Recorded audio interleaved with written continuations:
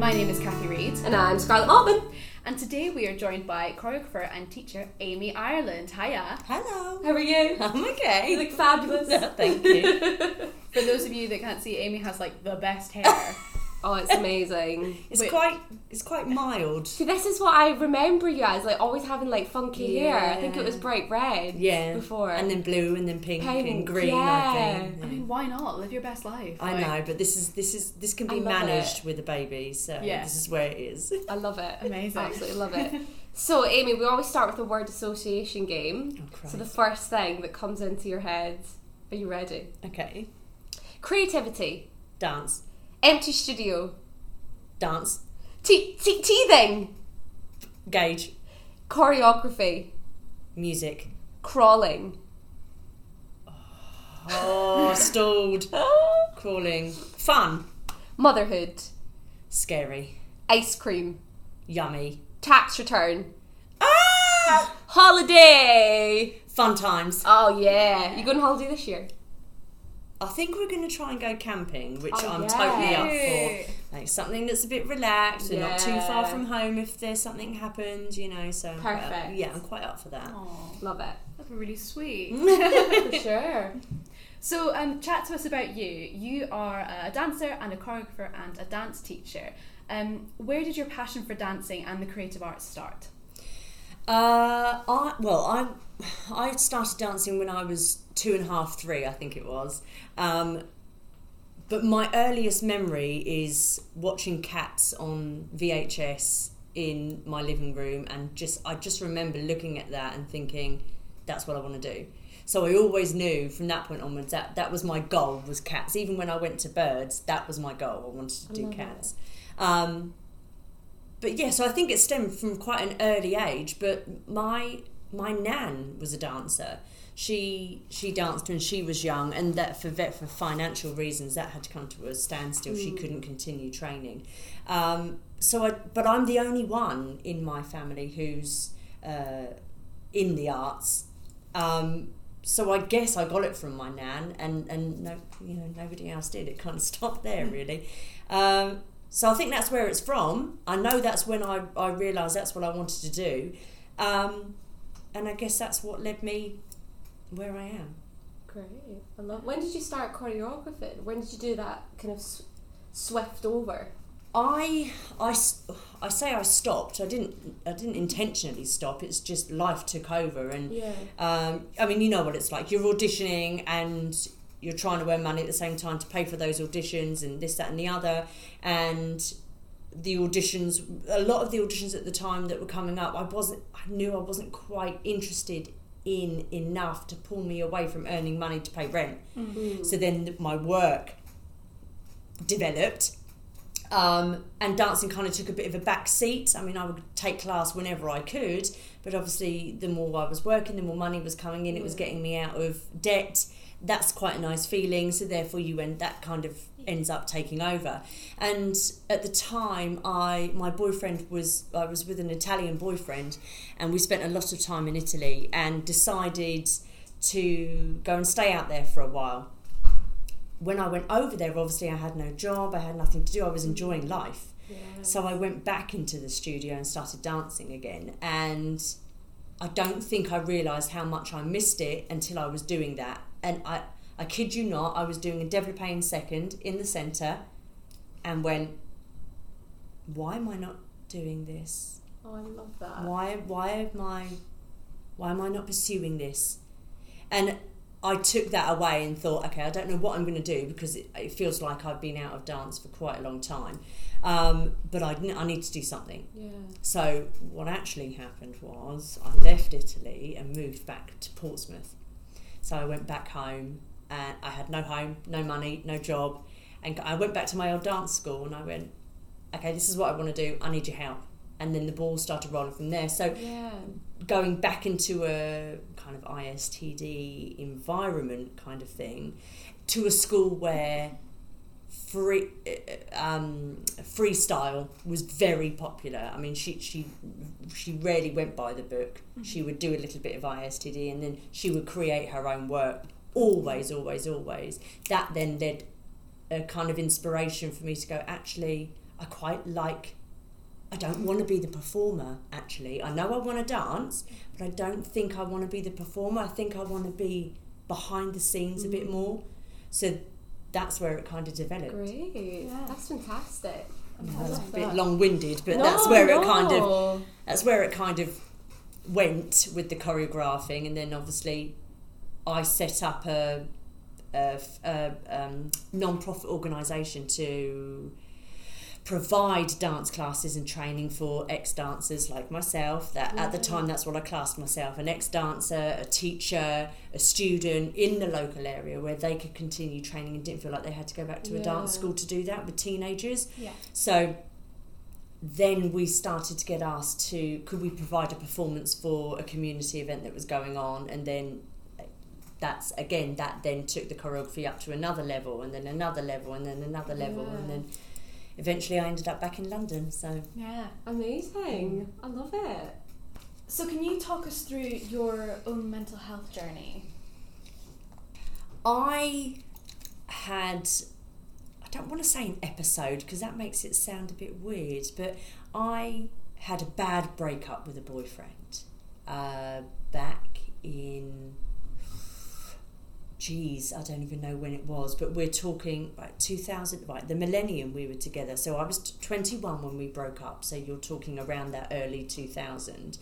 And I have, still to this day, have no idea why he left, but he did. We were engaged, and at the time, being 18, you think you've made the right decision. It clearly was not the right decision, but at the time we thought it was. And that sent me on a spiral. And I remember I'd gone out for lunch with some friends, and I had one red square. I remember this so vividly. And I'm drinking this red square. We're not out to get drunk. We're just having lunch. And I remember thinking, I haven't listened to a word they've just said at all. It's all kind of gone past me. And I remember thinking, just get up and go to the toilet. Just kind of, shake it off a bit. And I sat on the toilet and I just went really dizzy, and I thought, okay, this is really odd. Maybe I don't feel very well. And I remember going back downstairs and literally saying, going straight into their conversation and going, I'm going to go home. I don't feel very well. Picking up my bag, and I left. And in Portsmouth, we have an area called the Guildhall Square. It's kind of a nice square it is. And I remember getting into the middle of that and sitting on the floor and being like, I can't go any further. And I remember calling my dad, who I knew was picking up my mum from work, roughly at that time. And I was like, you're going to have to come and get me. I can't move. And I managed to make it to the car, and I managed to make it home. But I had no idea what on earth that was. It's never, for me, that sense of panic tends to be a complete shutdown. It's just everything just, vroom, and it's gone. In those days, I never got heart palpitations or anything like that. It was just kind of like a spinning out without it being frightening, so to speak. It was just, everything just shut down. And then it escalated from there, really. I associated panic attacks with alcohol. So I didn't drink for 11 years. Didn't touch a drop at all. I didn't go out to strangely enough, I worked in the bar industry, but I couldn't socialise in the bar industry. So if someone said to me, come and meet me for a drink before you go to work, I'd be like, no, I can't do that.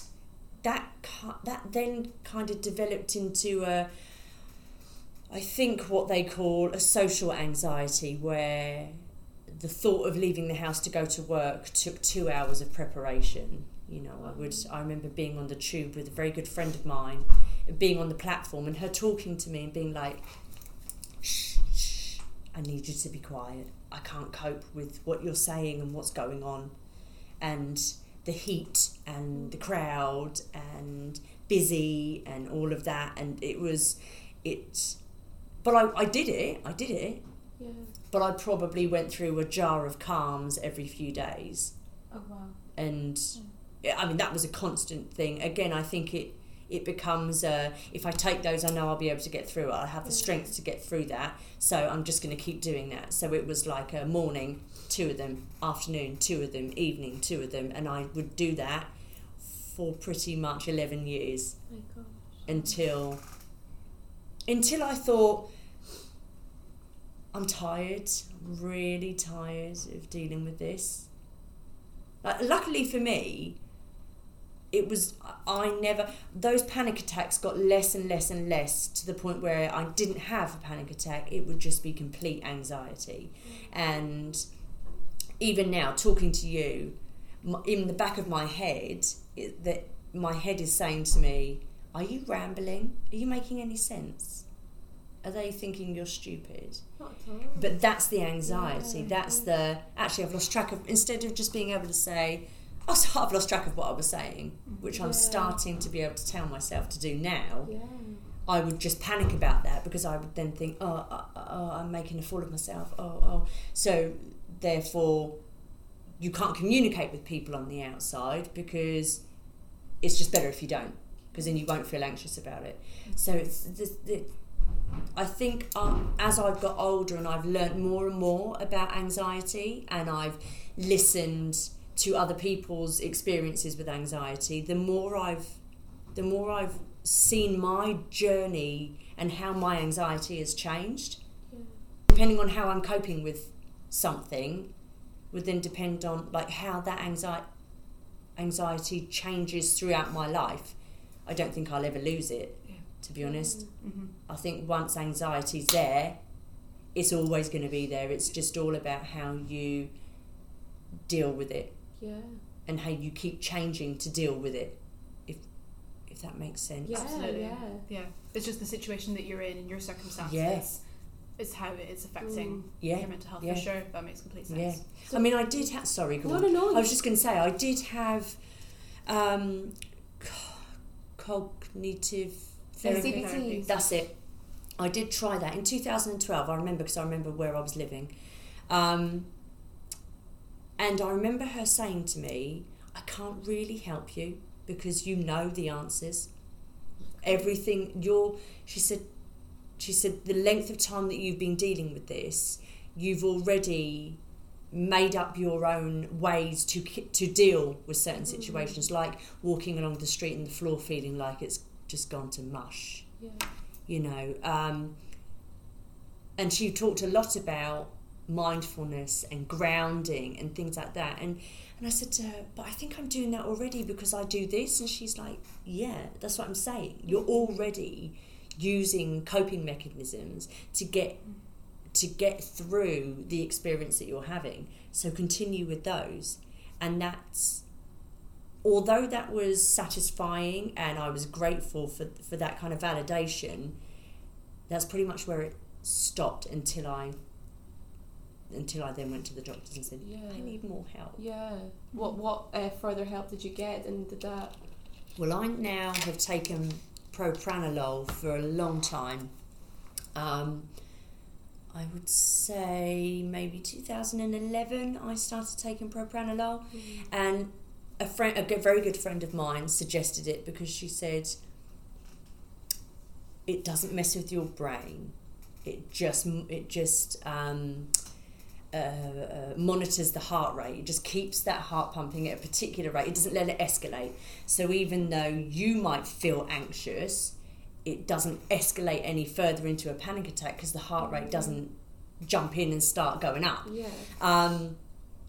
So the downside to that is that you're still anxious. And that thought process is you're still fighting that thought process. But the upside is that it's like a little safety blanket. It gives you just a little bit more time to go, okay, and hang on a second, Amy. Just hold on. Everything's fine. Ground yourself into the floor. Look at the scenario. Look at the where you are. Bring yourself back down again before it just flies off the handle. And then you have children, and then all of that goes out the window. And now I'm at a point where I go, okay, maybe I need to do something else. Maybe something else needs to happen now. Maybe that's not enough now. Yeah. It's great. Yeah, I was going to ask, would obviously you've had this your whole life, you've got an incredible kind of knowledge now about how to deal with anxiety. Yes, yeah. Could you offer any advice to maybe someone who is in a position where it's just started and they're having the panic attacks and they don't know kind of what route to go down, or would you say it's personal to that person? 100% personal. It is personal, but if I could offer any kind of advice, it would be from a personal level. This is purely my own feelings on medication, and that is, if you are starting to struggle with anxiety, first of all, just try and don't jump on the bandwagon of, I'm just going to go to the doctors and get some tablets. It might not be what you need. It might not be right for you. What I would suggest is you try and look into mindfulness. Look into that. Yeah. Look into the Calm apps and things like that, and Headspace, and just see if there's something else that can just give you a little, tap on the back, give you a little hug when you need it, give you 5 extra minutes to go, okay, just everything's fine. I'm quite an anti taking medication. I don't really know why or where it's come from, but when it's been offered to me before, I've gone, no, I don't want anything that messes with my brain.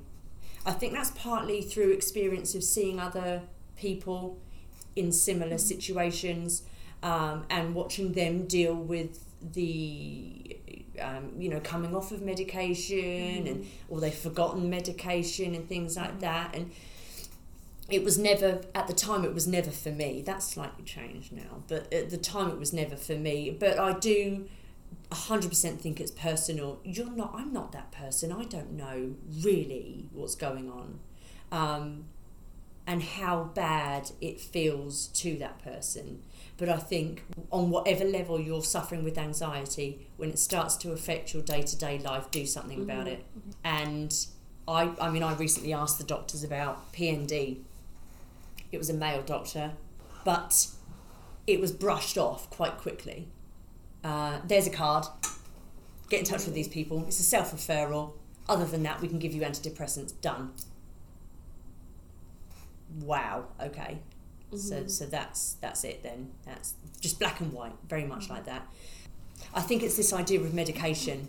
That kind of like, well, you can have counselling or you can have medication. Yeah. What if I'm not ready for all of that? Surely there's some other support that should be for anybody, mum or no mum, should be available. Yeah. I think it's listening. There's a lack of listening. Yeah, I think especially there's obviously the NHS are brilliant, but I feel like a lot of people, especially that reach out to us, say they have very kind of cold responses from their GPs, and a lack of understanding and just brushing it off, like you just said. I think it's a time constraint thing as well. Like I remember going to the doctors in 2012 for one thing, because I'd been unwell, and then I tried to talk to the doctor to be like, I'm really struggling, and she went, I'm sorry, if you've got another issue, you're going to have to make a different appointment. And I left the room and I burst into tears, and I called my mum, and my mum's a GP. Helpful. Yeah, so I think that it's a time. Absolutely. Yeah. And although my experience on that particular occasion wasn't great, I do understand. I am starting to accept, not understand, I'm starting to accept that men and women are totally different when it comes to having children and things like that. It's just the way it is. As much as it winds me up at times, it's just got to be accepted. So I have to accept that a male's perception of me, perhaps as I walk in the room and I'm talking about something else, he may well be like, postnatal depression, I don't think so, you seem absolutely fine. Well, yes, because I have to seem absolutely fine. I have no choice. I have that little being there that requires my care, so I have to keep going. But it's okay. I might go home and cry my eyes out in a corner. Thank you. Yeah. Thank you for that sensitive empathy. Yeah, absolutely. And I think that's the difference. He like I say, there's a card, self-refer, antidepressants are great. Wonderful. Okay. That's all. It's mad, isn't it? Yeah, it is crazy. But I definitely think it is a personal thing, but talk. Yeah. I'm lucky. My friends, my family, when I say all, there are various members of my friends and family who suffer with anxiety from one extreme to the other. And I'm very lucky in the sense that we can talk to each other about absolutely anything. We can express ourselves in any way we want to. And there's no judgment, and there is always support, and there is always an open discussion. Mm-hmm. And I think that is also very helpful and therapeutic. Mm-hmm. I think a lot can be said for just talking. You know, if I came in, oh, for goodness sake, this happened the other day and it made me feel like this, and and I was in a right old panic, just you listening, I've got that off of my chest. Absolutely. And I'm now feeling calm, therefore rational thinking comes into play, and I may be actually able to figure out what the next step is on my own without having to ask somebody for help. So I do think talk as much as you can. If you're not in a position where you have anyone you can talk to, then find a group. You know, contact Healthy Minds, speak to somebody who may be able to listen. Absolutely. But talking is also very good. But if you're at a point where you feel you desperately need something, then go for it. Yeah, absolutely. For sure. I was going to ask, obviously, you're a teacher and you teach at various drama schools across London. Is there enough support for teachers who may be suffering with mental health and that kind of educational I've never heard... I mean, as a teacher, you are not bombarded, because that sounds quite aggressive, but you are you do a lot with special needs of the children and safeguarding. That's the word I was looking for. But I've never done any training where that's been translated for the teachers. It's just for the children. And there are lots of examples that are discussed in those kind of training scenarios where the impact that could have on a teacher is quite big. But it's funny you mentioned that, because I'm not aware of, unless I went to a colleague and said, wow, that really made me feel like this, I'm struggling with that now. I guess that is how we actually get support, is just by talking to colleagues. Yeah, just wonder if there is... I don't know of any. Yeah, because we've done a talk at the Brit School, and one thing came up was this particular teacher, Carl, I think it was, and she wanted to set something up so there was more support for teachers, and I'd never thought of that before. No. And if you think about all the safeguarding and the help that does go into students, I think especially now when people are getting more and more kind of on it and supporting the students, but it's like, but what about the teachers who literally have to... They have to hear it. Crack on. Listen, hear it and just get on with it. Yeah. Do you know what I mean? Like, even at content, I remember every singing lesson going in, and that was the moment I got everything out, blah, talking. And it's like, who was there for that teacher when I was literally offloading. Mm-hmm. Yeah, and I think it's such a thing that's missing, and something that needs to... like a group once a month or something, or... It is true to say, I mean, certainly for me as a teacher, in particular places that I teach, students do feel that they can treat you like a bit of an agony aunt. You know what I mean? You know, you say, hey guys, have you had a good week? You know, how's things going? And then bam, that's it. And before you know it, you're like, okay, can we get on with class now? Mm-hmm. You know, and you're quite right. You forget that you've just, these kids have just offloaded on you, and perhaps you don't realise actually that that's having an impact on the rest of your day. Quite interesting. Yeah, because I think there's a balance, obviously. Like, I think it's amazing that students can go to their teachers that they trust and say, Amy, look, I'm feeling like this, blah, blah, blah, I need a bit of help. I think that's great, but then I think there has to be some sort of other support there for the teacher. I'm sure. It's a hot mess, isn't it? I think that would be quite nice to see, actually. Yeah. It doesn't have to be anything big, but I think the opportunity for teachers to offload would be quite good. Because I think, especially like therapists and counsellors, they meet, like, what is it, once a month to a supervisor to offload on everything that's happened with their clients. So why is that not the same for teachers when they're getting all that kind of pressure on them? I think it's quite... That's very interesting. Something to explore. So, let's get on to motherhood. You have a gorgeous 14-month-old? Yes, yeah? Really, yes, yeah. Gorgy. So, motherhood and the industry is something that isn't spoken about enough. No. Can you talk us through your journey into motherhood? Massive question, I'm sorry. Well, I mean, I'm 37 this year, and for me, certainly it was okay, you need to crack on if you want to have more than one, you know, if you want, because... Gonna have another one. Well, don't hold me to that. Having one is enough.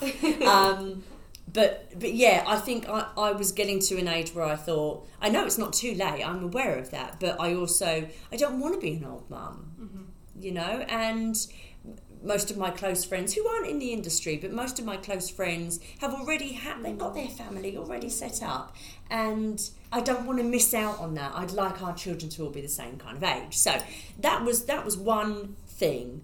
Career. I'd spent a long time umming and ahhing about where my career was going and what I was going to do, and it took me a while to find where I belonged. So then kind of having to play catch up a little bit, you know, whilst everybody else is in the West End or they're already teaching, I'm like, hey, can I come and teach for you? Can I do some choreographing? You kind of, you know, clawing my way back up to where I would class a decent level at my age of teaching. So those two things combined, and I just thought, if I don't do it now, I'm going to either delay things or I'm going to be too old and that kind of thing. So it was a kind of like, just don't think about it, just do it. You're never going to be prepared. And also a couple of people who are colleagues or associates of mine who have children have said exactly the same thing. You're never going to be ready, there's never going to be enough money, it's never going to be the right time. But it's just a child, you know, that child can come with you. That it's not a kind of, I've had a child, that's it, my career is completely over. So I went with that. My career is not over just because I'm having a child. Yeah. And then it was kind of over. Because you have to stop. You have to stop everything you do for a period of time. I left teaching because I couldn't teach anymore. I had no energy. I had to rest. Yeah. So from that point, it's not like you know, I'm going to have a child but I can continue doing loads of stuff. No, you can't continue doing anything. Forget it for a while. And that's absolutely fine.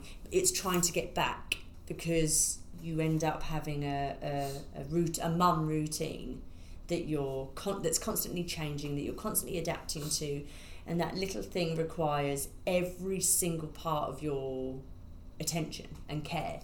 And the scenario, your own setup, really will affect what you are able to gain back once you've had a child, I think. I think some people are very lucky. They're surrounded by their friends and family. They have a lot of support within the industry for them. So therefore, they are able to get back to work, so to speak, quite easy, especially when you're a physical teacher. I don't have that. I've never had that. So at the you know, I don't live with close to my friends and family. So for me, for example, if someone calls me and says, "Are you free to teach tomorrow? I need a cover teacher." I'm like, no, not unless she comes with me. Yeah. And that isn't. It's okay every now and again, but it's not professional. You know, and I'm fully aware of that. It's not acceptable for the student, it's not acceptable for the teacher to have a young baby who, again, requires your attention whenever they choose it, on demand. So you end up not being able to cover. So your face isn't seen, so no one sees your work, no one sees your skill, and then that happens again and again. No one sees your skill, no one sees your face, no one sees what you can offer, and then that starts to build up. And then you're still sat at home thinking, I'm still trying to get back to work and I can't quite get there. Not that I think every establishment should have a creche or a nursery by any means, but surely there's got to be a better support network because as freelancers you're here, there and everywhere. You're not just in one place a lot of the time. I mean, you might be there a couple of days, but you're not there every single day. So you travel around quite a bit. And I mean, me and Gage love travelling about. We love getting on the train, we love getting on the bus, we love walking around London, we love doing all of that. But the job itself, it becomes a huge weight, because not only are you trying to teach, you've then got to organise the baby, organise the food, or make sure you haven't forgotten anything, make sure she's behaving, make sure they're being looked after. Then you've got to make sure that you're teaching at a level that you should be teaching at, and you're maintaining that standard. And then making sure that she's okay and she's not misbehaving, and then going back to that. And then by the time you go to bed at night, you're so completely mentally and physically exhausted, because that one job that you wanted to do that day has taken up over 24 hours because you started prepping for it the day before with Gage. Gosh. So it's quite heavy going. Yeah. But you do it because you love it and it's natural. You know, that's got to be done. I'm going to do that, so I've got to do all of this lot in order to be able to achieve that. That's absolutely fine. That's just the way it is. But again, it's getting back into the working system. It's getting back into a schedule, and it's being able to achieve that with being a mum. And that's super, super hard, because you're just not available like you used to be. So you miss out, and you've got to accept it. You chose to have a child, that's absolutely fine. I accept it, but I want it. So I don't need to accept it and go, oh, I've accepted that, so I'm not going to do that anymore. No, I'm going to accept that, but I'm going to try and find a way around it. Yeah.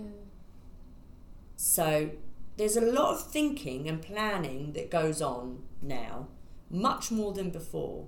But creatively, I had Gage and that went out the window. I'm really struggling with being creative at the moment, which is why I'm now doing a course, which actually is marvellous. It's really great. What course is it? I'm doing an artistic development course. Amazing. With the House of Jazz, which takes place at Onyx Studios. It's their cycle 3.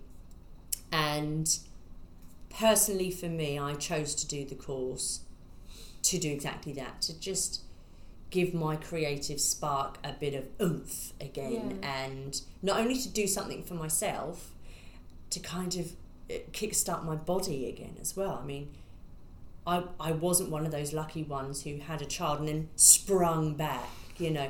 You get that comment of, well, you're a dancer, you'll have a baby and it'll just all snap back into place. No, my friend, that doesn't happen. That doesn't happen. My body has changed. I've got hips that I never had before. I can't turn out. My back is gone.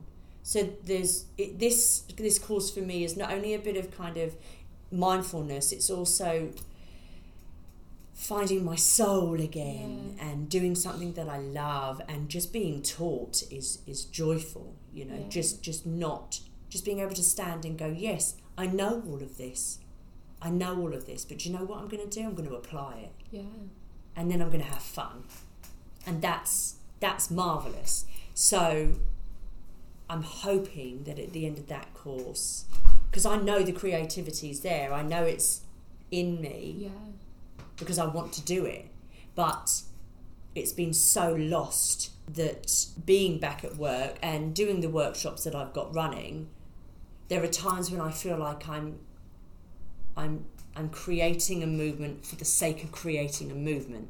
I've got to make it interesting. It's got to be appealing. It's not naturally coming from me because I can't access it.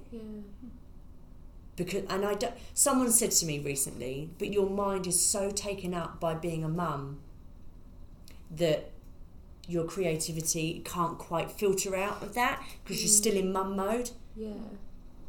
So again, I guess it's finding that breakthrough where I go, is having me time. I know that sounds ridiculous and I hate that term, but it's, to be creative, you've got to be relaxed and open and free. I'm not relaxed and open and free, and I know that.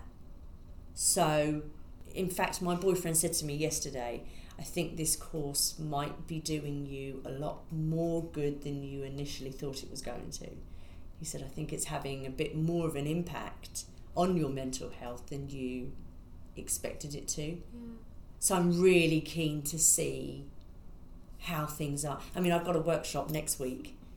After that, I've got another workshop next month. I'm really eager to see how that workshop next month, how that comes out after doing the course.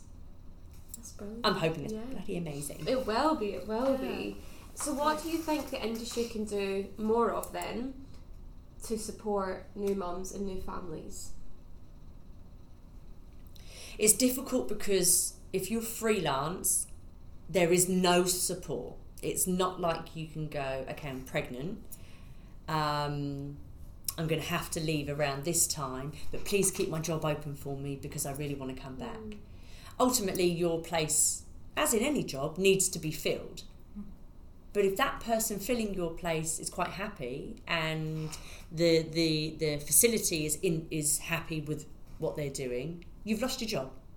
You can't go back to it. It's done. And that's just the way it is for freelancers. And you've got to accept that. But I wonder if I'm not quite sure what can be done, because that's kind of like the freelance rule. That's what happens. You're in, you're out. You know, you take on a job, you don't teach there anymore for a while. Your job isn't it's not secure. And I think perhaps that, in fact, is what needs looking at.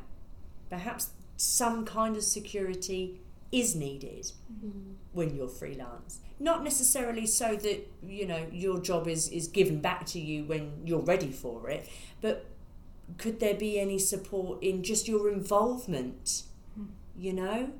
Like, okay, I can't give you that amount of classes, but I wonder what we can do to make up what you used to do, or the amount of work that you used to do, or that kind of thing is very difficult, I think, when you're an employee and you get paid your salary.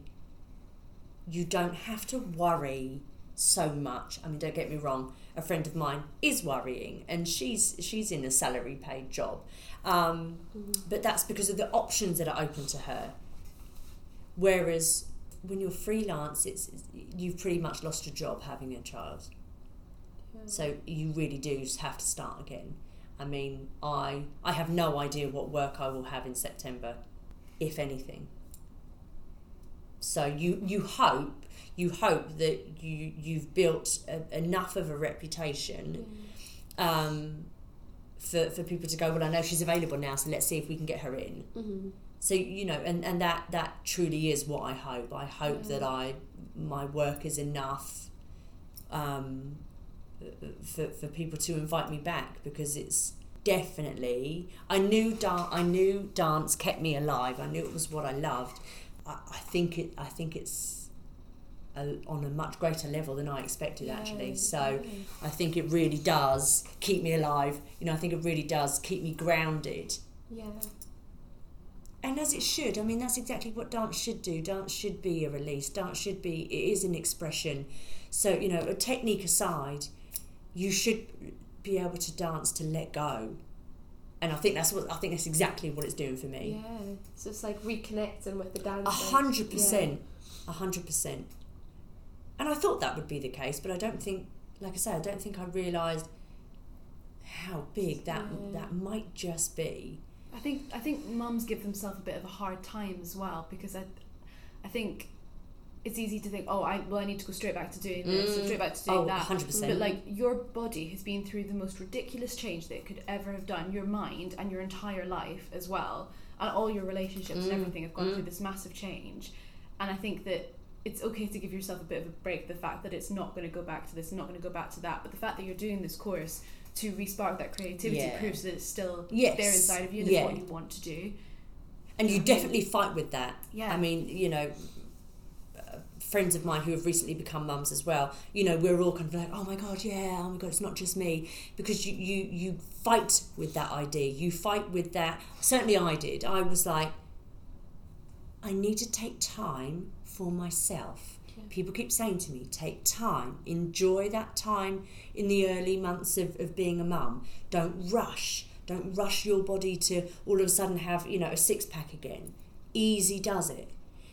But then the other part of you is like, yeah, but I need to get on. I need to keep going. And this flabby bit of thing around my, you know, abdominal area that used to be pretty firm now jumps around when I jump around. That's not allowed. I must do Pilates. I must go and do some yoga. I must go and train. But then who's going to look after the baby? I'll look after your baby. Well, genuinely. Do you know what? Yeah. I will take you up on that. Please do. Yes, I will take you up on that.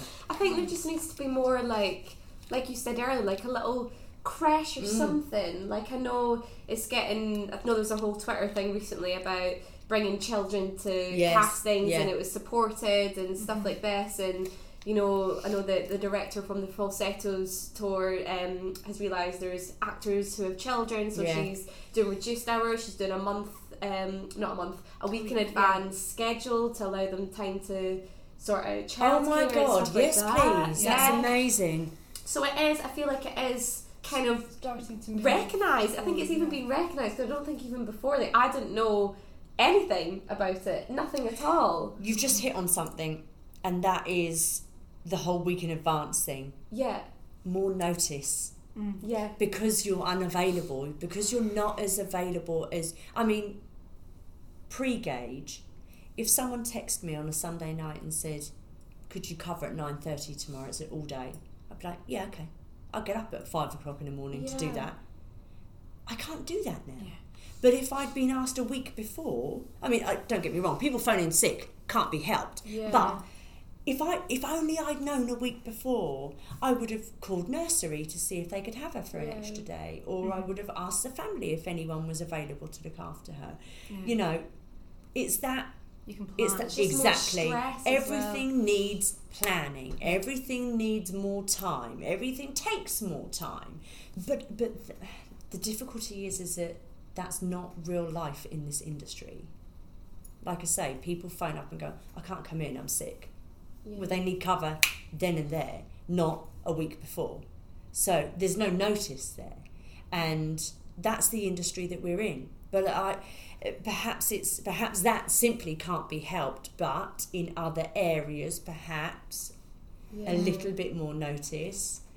I mean, if someone, again, as a teacher, you often get 2 weeks before term starts. Right, here's your timetable, which again is fine. But when you have a child, I mean, my nursery have already said, let us know what you want for September. I've no idea when I'm working. And won't know until mid-August. So you hope that there's space in nursery when your timetable comes through. So I guess a little bit, perhaps an understanding that some of us could do with a little bit more notice for things would be wonderful. But that's a good, that could be really, really positive.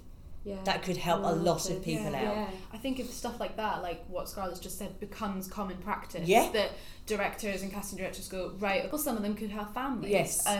But also, like, directors be like, right, we've employed this person, they've got a kid, what can we do to make this a little bit easier? Because I mean I'm a planner, you know this, but like, if I'd be like, right, I want to do this on this day, this on this day, I can make this easier for this person, and just make things a little bit. I don't think the industry needs to be so last minute. I understand why it is and why it happens. But I think that like little things can change so that stress is avoided, and that leads on to mental health, leads on to people's anxieties, and then they're like, well, I can't work because I won't be able to get this time off, I won't be able to get this this cover, and then that leads to like depression and anxiety. Most of my issue is I've got, what do I do with the gauge? Mm-hmm. But if everyone had a travel cot, Yeah. you'd bring a couple of toys with you, you'd put the baby in the travel cot with those couple of toys, and at least they're contained. They're not going to run around, they're not going to disrupt the class. They might make a few noises, they might cry, you might have to give them a bottle, but you can still vocally teach your students whilst you're feeding your baby a bottle. Absolutely. You can even breastfeed whilst you're teaching your students. Literally. Yeah. So, I mean, there you go on Amazon, 50 quid, you got yourself a travel cart, everyone's happy. Yeah. Absolutely. And even on that, like especially in drama schools, there is always someone free. Yeah. You know what I mean? Yes. As long as obviously the parent trusted that person for an hour. Oh, she has, like you say, I'll travel cart. Yeah, she'll just sit there. Like, do you know what I mean? It's there. I just think there's so many ways that it can be fit. It's just about all helping each other. I think all helping each other, 100%. Yeah.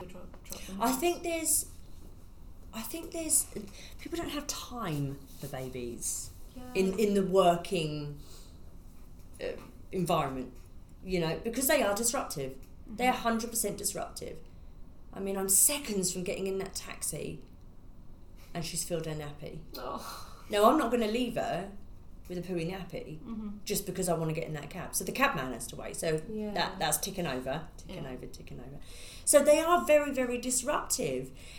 And I think that you want, in a working environment, whatever industry you're in, you want to avoid that disruption.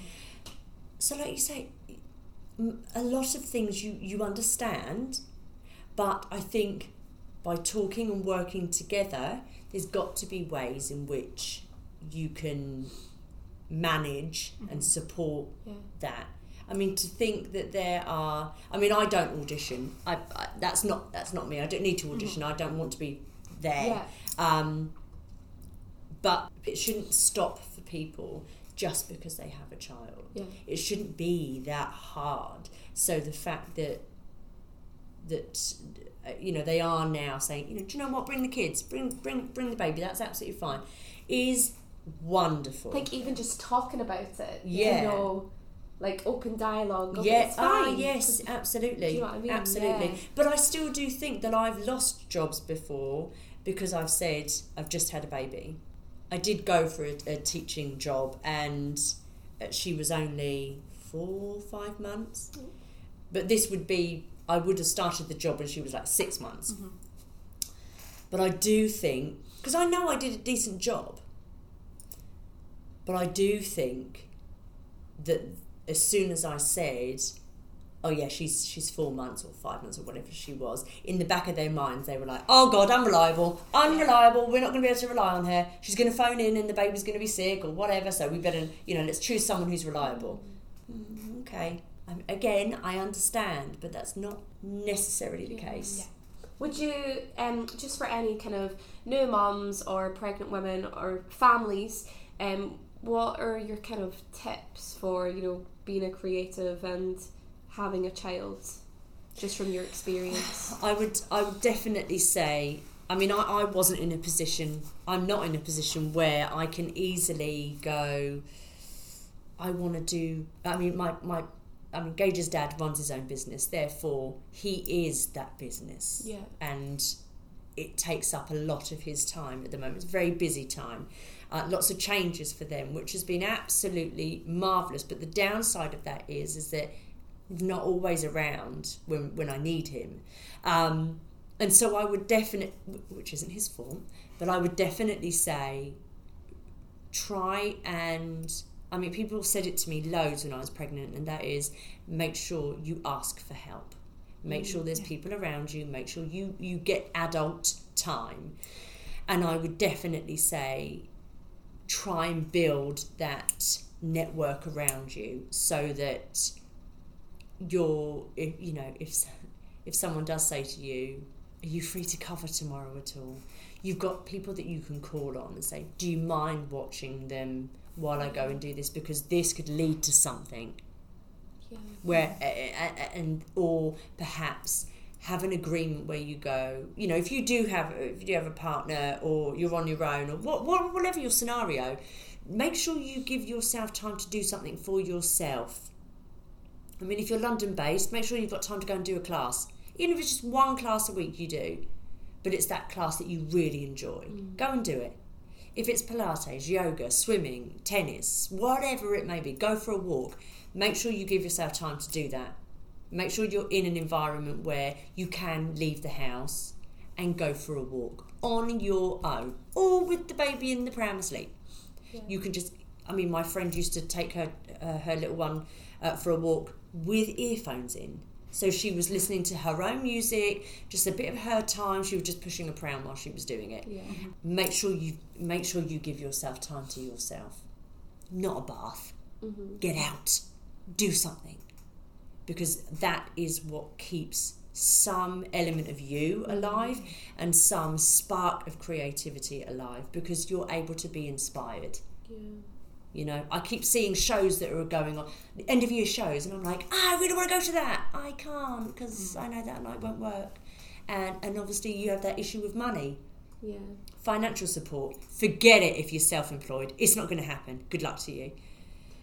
But having that extra money, I want to go and see that show, and yes, I've got the time, I can do that, because I know that I can have someone to look after Gage. Can't afford it. And baby comes first. So there's a lot of obstacles that you have to work around and try and manipulate so that you can do things, but it's very important that you do. Very important that you do. You know, people say things like, make sure you have date night. Actually, yeah. You actually do need to do that. Yeah. I mean, we rarely do. But when we do, we go, we really need to make this a regular thing. This needs to be a monthly thing. Yeah. So I think for your own sanity, it's very important that you give yourself time for yourself. Yeah. Amazing. So what are the best things about being a mum, and how has having a baby and creating a family helped your mental health? Can I be truthful? Yeah. It hasn't helped my mental health. If I'm very honest, my experience has not been particularly enjoyable. From falling pregnant, I didn't enjoy being pregnant. I think anyone in our kind of industry struggles to find enjoyment in their body changing, and they can't control it. Or, you know, they can't do that kick that they did a couple of months ago. That's quite daunting. That's quite like, whoa, I don't think I like this. But yeah, my experience has not been great. And I would say that first year, I mean, she literally turned 1 and I was like, yes, it's gone.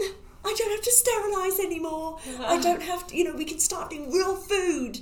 Like, the pressure that was lifted on her first birthday was unreal. Yeah. But I think it definitely has made me more anxious. As soon as I took her home from hospital, I became very anxious again.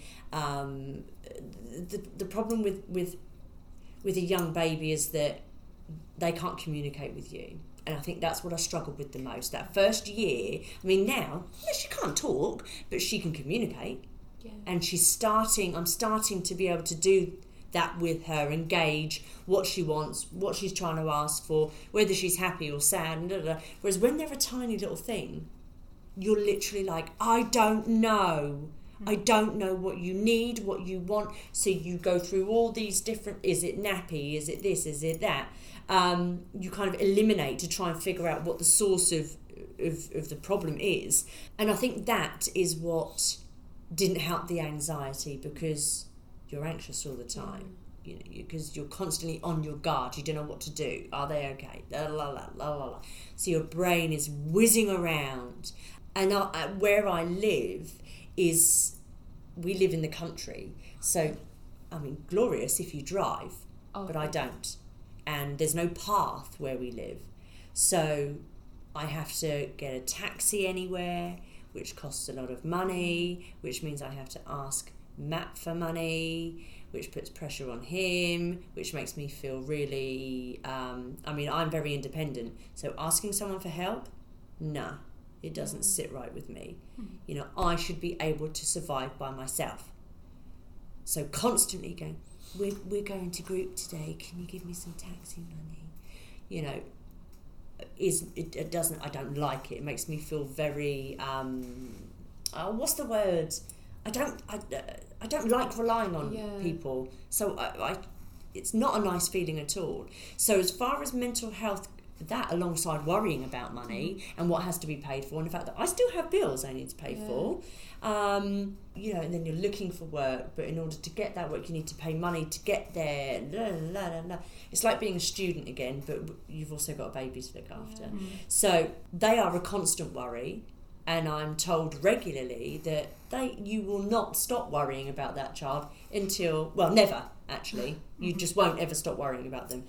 It hasn't done me any favours, and I love Gage. The issues that I have mentally are nothing to do with Gage.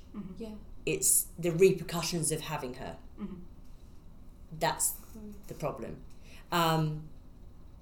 So whenever I've talked about my mental health, the first thing people say is, you know, what's your relationship with Gage like? That's absolutely fine, we don't have a problem there.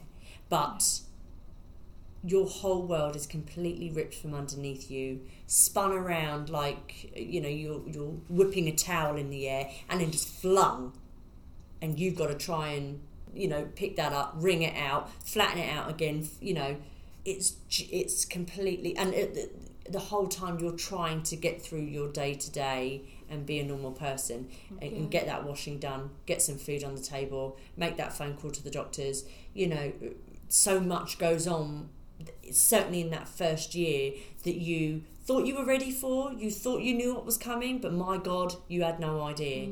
It's such a for anyone, for any new mum, it's a smack in the face.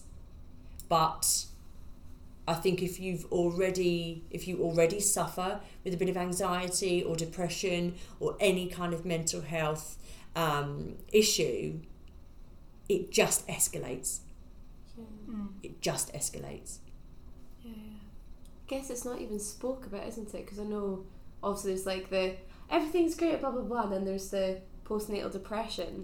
But I guess like there's that in between that just nobody talks about. No, I think that is postnatal depression. I think with postnatal depression, the small, I mean, I know not very much, but from friends that I've spoken to, from mum friends that I've spoken to, postnatal depression can be from one extreme to the other. At any point within that kind of baby toddler age. Even before, I've heard of it recently that it's not postnatal, it's prenatal, which I wasn't aware was a thing. But I think what we do as human beings, we go, no, it can't be that, because it's not extreme. I'm not thinking suicidal thoughts. I'm not thinking this. I'm not thinking that. So I must be okay. This must be normal. And also, a lot of people will go, it's normal what you're going through. I mean, relationship-wise, it's normal. Really? I mean, is it normal to hate him and want to smash his face in? You know, and then they go, yeah, that's all normal. You know, so you start to tell yourself that what you're feeling is normal and just to get on with it. So don't say anything. But I did say on numerous occasions to my health visitor, some days I feel okay and some days I really don't feel okay. And, you know, it's kind of, we'll self-refer, I'll ask you a few questions, we'll put you on the waiting list for this. I'm telling you, nothing came of that. Nothing has come of that. Gosh, yeah. And people will say to you, you know where we are. I'm talking to a different person every time, so I have to relate everything to a different person every time. You get tired of going through, you get tired of that, so you just don't do it anymore. Yeah. Cool. Thank you for being so honest with that. Yeah, absolutely. That's really important that people hear that. Absolutely. For sure. Right. Final question. Oh God. Could you walk into a room today and say, I'm having a bad mental health day? Yes. Great. Yeah. That is the best Yeah. answer we've ever had. I'm totally We over should it. have filmed that so we could see. I love it. Amazing. Okay, so we always finish off with a game. We start with a game, we finish off with a game. This is finish the sentence. Oh, bloody hell. So, the first thing I do when I wake up in the morning is... Think, oh, God. I do that. Yeah. My ideal holiday destination is... Somewhere warm and quiet. A book I would recommend to everyone is... Chocolate by Joanne Harris. Ooh. Is there chocolate in the book? No. Did you get a free chocolate bar? I'm wondering whether I should have said chocolat. Oh, chocolate. Not chocolate, but... Yeah. My fave Netflix watch is... Oh, God, now we're talking something else here. I Okay. could say loads. You can list your top 5 if you want. Sons of Anarchy. I can't think. I mean, I watched Breaking Bad and was... I mean, obsessed. Yeah, that's totally obsessed. But that's probably... I think that's Fair it. enough. Those two. Sons of Anarchy and Breaking Bad. During sleepless nights, I often think about... what I could do to progress in my career. The best thing about being a parent is... Watching them grow. Oh. And my favourite style of dance is... Difficult. I'm a bit of an all-rounder. To dance or to what? Both. Oh, God. To choreograph and to dance personally. Contemporary. I miss your contemporary I classes. think it has to be contemporary. Thank you so much for joining us. Thank you for having me. Thank you. Great episode. Thank you so much for listening to this episode of Industry Minds. If you're interested in our counselling services, please email mary@industryminds.co.uk. For all other inquiries, please email info@industryminds.co.uk. Make sure you subscribe and follow us on social media @IndustryMindsUK. You can find out about all our future guests and our future events on there. Thank you so much for listening, and we will see you next week. Goodbye!